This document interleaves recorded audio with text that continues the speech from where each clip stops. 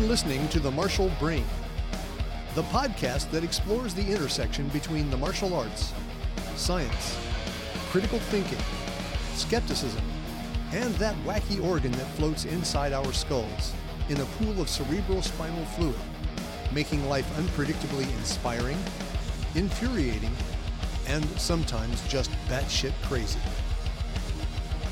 I'm Jeff Westfall for The Martial Brain.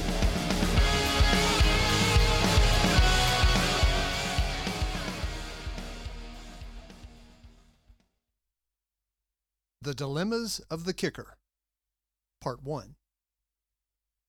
One of the flashiest and most popular parts of the striking martial arts is kicking. When done well, kicking is the human body's equivalent of heavy artillery, powerful enough to break bones, destroy thick joints, or to send an opponent stumbling or sometimes even flying across the room. Kicking, though, can be quite athletically demanding. As a result, a truly skilled kicker can be aesthetically pleasing to watch, and is every bit the artist that a dancer is. But kicking as a practical group of techniques presents several profound dilemmas to the novice striking martial artist. Now, I'm using the word dilemma for a reason. One meaning of this word is a situation in which a choice must be made between two or more equally undesirable alternatives. Let's talk about the balance dilemma in kicking. The two undesirable alternatives here for the beginning kicker are 1. To kick with a lot of power, but take a huge risk of falling. Or 2.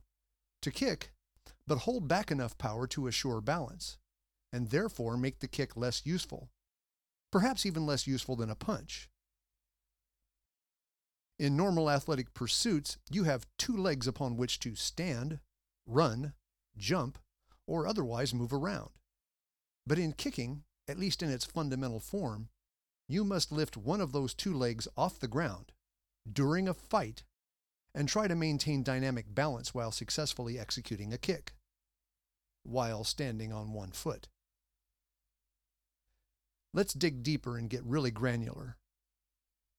There are three phases to a standing kick: the initiation, the contact or energy transfer, and the recovery. Each of these phases poses its own distinct challenges to your balance. The initiation begins, if that's not redundant, with your structure, which most people would call your stance. Depending on which type of kick you're throwing, you might be standing more sideways to your opponent, a type of stance often called bladed, or you may be squared up to him, as in the Muay Thai kicking stance. Or on more rare occasions, you might momentarily have your back to him. Any of these orientations could also be while standing on two legs, or already balancing on one. But no matter what the orientation, balance and quick initiation require that you take up a structure with your hips closer to the opponent than your head. When you throw a hard kick, there is one, and sometimes there are two, forces threatening to throw you off balance, or even completely off your feet. First is the linear momentum. This is because of the fact that to kick hard, you need to throw your hips explosively towards the target. And that means that a great deal of momentum is generated by the weight of your hips and kicking leg. This momentum tries hard to pull you off your feet, and it takes training to learn how to manage it. The greatest part of doing this is to lower your center of gravity while using your upper body as a counterweight, tilting it back away from the target. The art lies in executing this tilt just enough to do the job. Tilt too little and you fall uncontrollably forward after the kick, leaving you much more vulnerable to counters. Tilt the upper body away too much and you bleed power away from the kick. If your kick is angular, like a round, crescent, or wheel kick, you still have to deal with a certain amount of linear momentum by virtue of thrusting your hips along the proper vector for the kick. But an extra new force called angular momentum is now present, presenting different challenges to your balance than the linear momentum. Angular momentum is a rotating force. A vivid example of this force is the track and field event called the hammer throw. The hammer is actually a 16-pound metal ball connected to a handle by a 3-foot cable. The athlete holds the handle in both hands and begins to swing it in a circle on a vertical plane. Through a few complete circles, he shifts the plane of rotation to diagonal and then to horizontal. And this last change of angle requires him to begin spinning around on his feet in order to maintain the rotation. The accelerating rotation makes the cable and ball extend out horizontally from the athlete before he releases the hammer in an attempt to throw it for maximum distance by translating the angular momentum into linear momentum. Frequently, and especially at high levels, this athlete is a big man, more often than not well over 250 pounds, a man for whom 16 pounds seems to weigh almost nothing. And yet, if you watch the hammer thrower spinning at his fastest, you'll notice that his body is leaning away from the hammer at a noticeable angle, creating a counterweight. Now, why does such a heavy athlete need to lean to create a counterweight for a mere 16 pounds? The fact that the force of the spinning motion causes the weight and cable to extend in a straight horizontal line more than 5 feet long from the thrower's body means that his arms, the cable, and the weight combine to form what the science of physics calls a moment arm. A moment arm is quite literally a force multiplier. It extends out from the axis of rotation, and the farther it extends, the more powerful is the force. Unlike the linear force of throwing your hips and legs at the target when executing a straight kick, in which the weight of all these body parts is added together, with a moment arm in an angular kick, you multiply the weight at the end of the arm, in this case your leg, times the arm's length. That's a huge difference. This difference generates a significantly greater force that requires learning additional technical skill if you wish to execute athletic motions that have a lot of angular momentum without falling on your ass. And unlike the hammer thrower, the kicker has to learn to do this while standing on one leg. As I mentioned earlier, when you throw a linear kick, the act of properly throwing your hips and leg hard at the target creates a forward momentum that threatens to pull your supporting foot out from under you.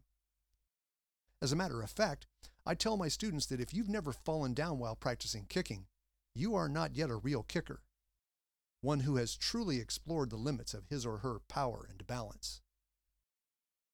When executing a linear kicking technique, the muscle contractions that happen in your core and upper body in order to tilt the upper body away from the force of the kick are not overly complicated. But angular kicking has much more challenging counterbalancing skills to learn. You have to learn how to rapidly relax certain core muscles while contracting others, and then to just as rapidly change which core muscles are doing which of these things continuously throughout the course of the rotation. I can tell you from personal experience that this is a skill set that you don't quickly master. Anyway, the simplest and often the best way to start a kick is to take up a stance or structure that already has the hips pushed out towards the opponent. A good measure of this is that your leading hip is closer to your opponent than your head. In Muay Thai, this is called the kicking stance, and features the front of the hips thrust forward. When throwing kicks that use more of the muscles of the side and rear of the hips, like the side, hook, and snapping roundhouse kick, your stance will have the side or even the diagonal rear of your hip pushed out towards the opponent. Of course, neither of these two structures lend themselves well to quick access to boxing techniques. But then again, that's not what they are for. This peculiar type of stance is why it's easier to transition from a kick to another kick, or from a punch to another punch, than it is to go from a kick to a punch, or from a punch to a kick. By the way, technical skill in these last two transitions is, to me, among the purest expressions of striking skill, the real expression of kickboxing as opposed to just boxing, or just kicking. I find Muay Thai to have especially effective technology for these transitions. but that must remain a topic for another day.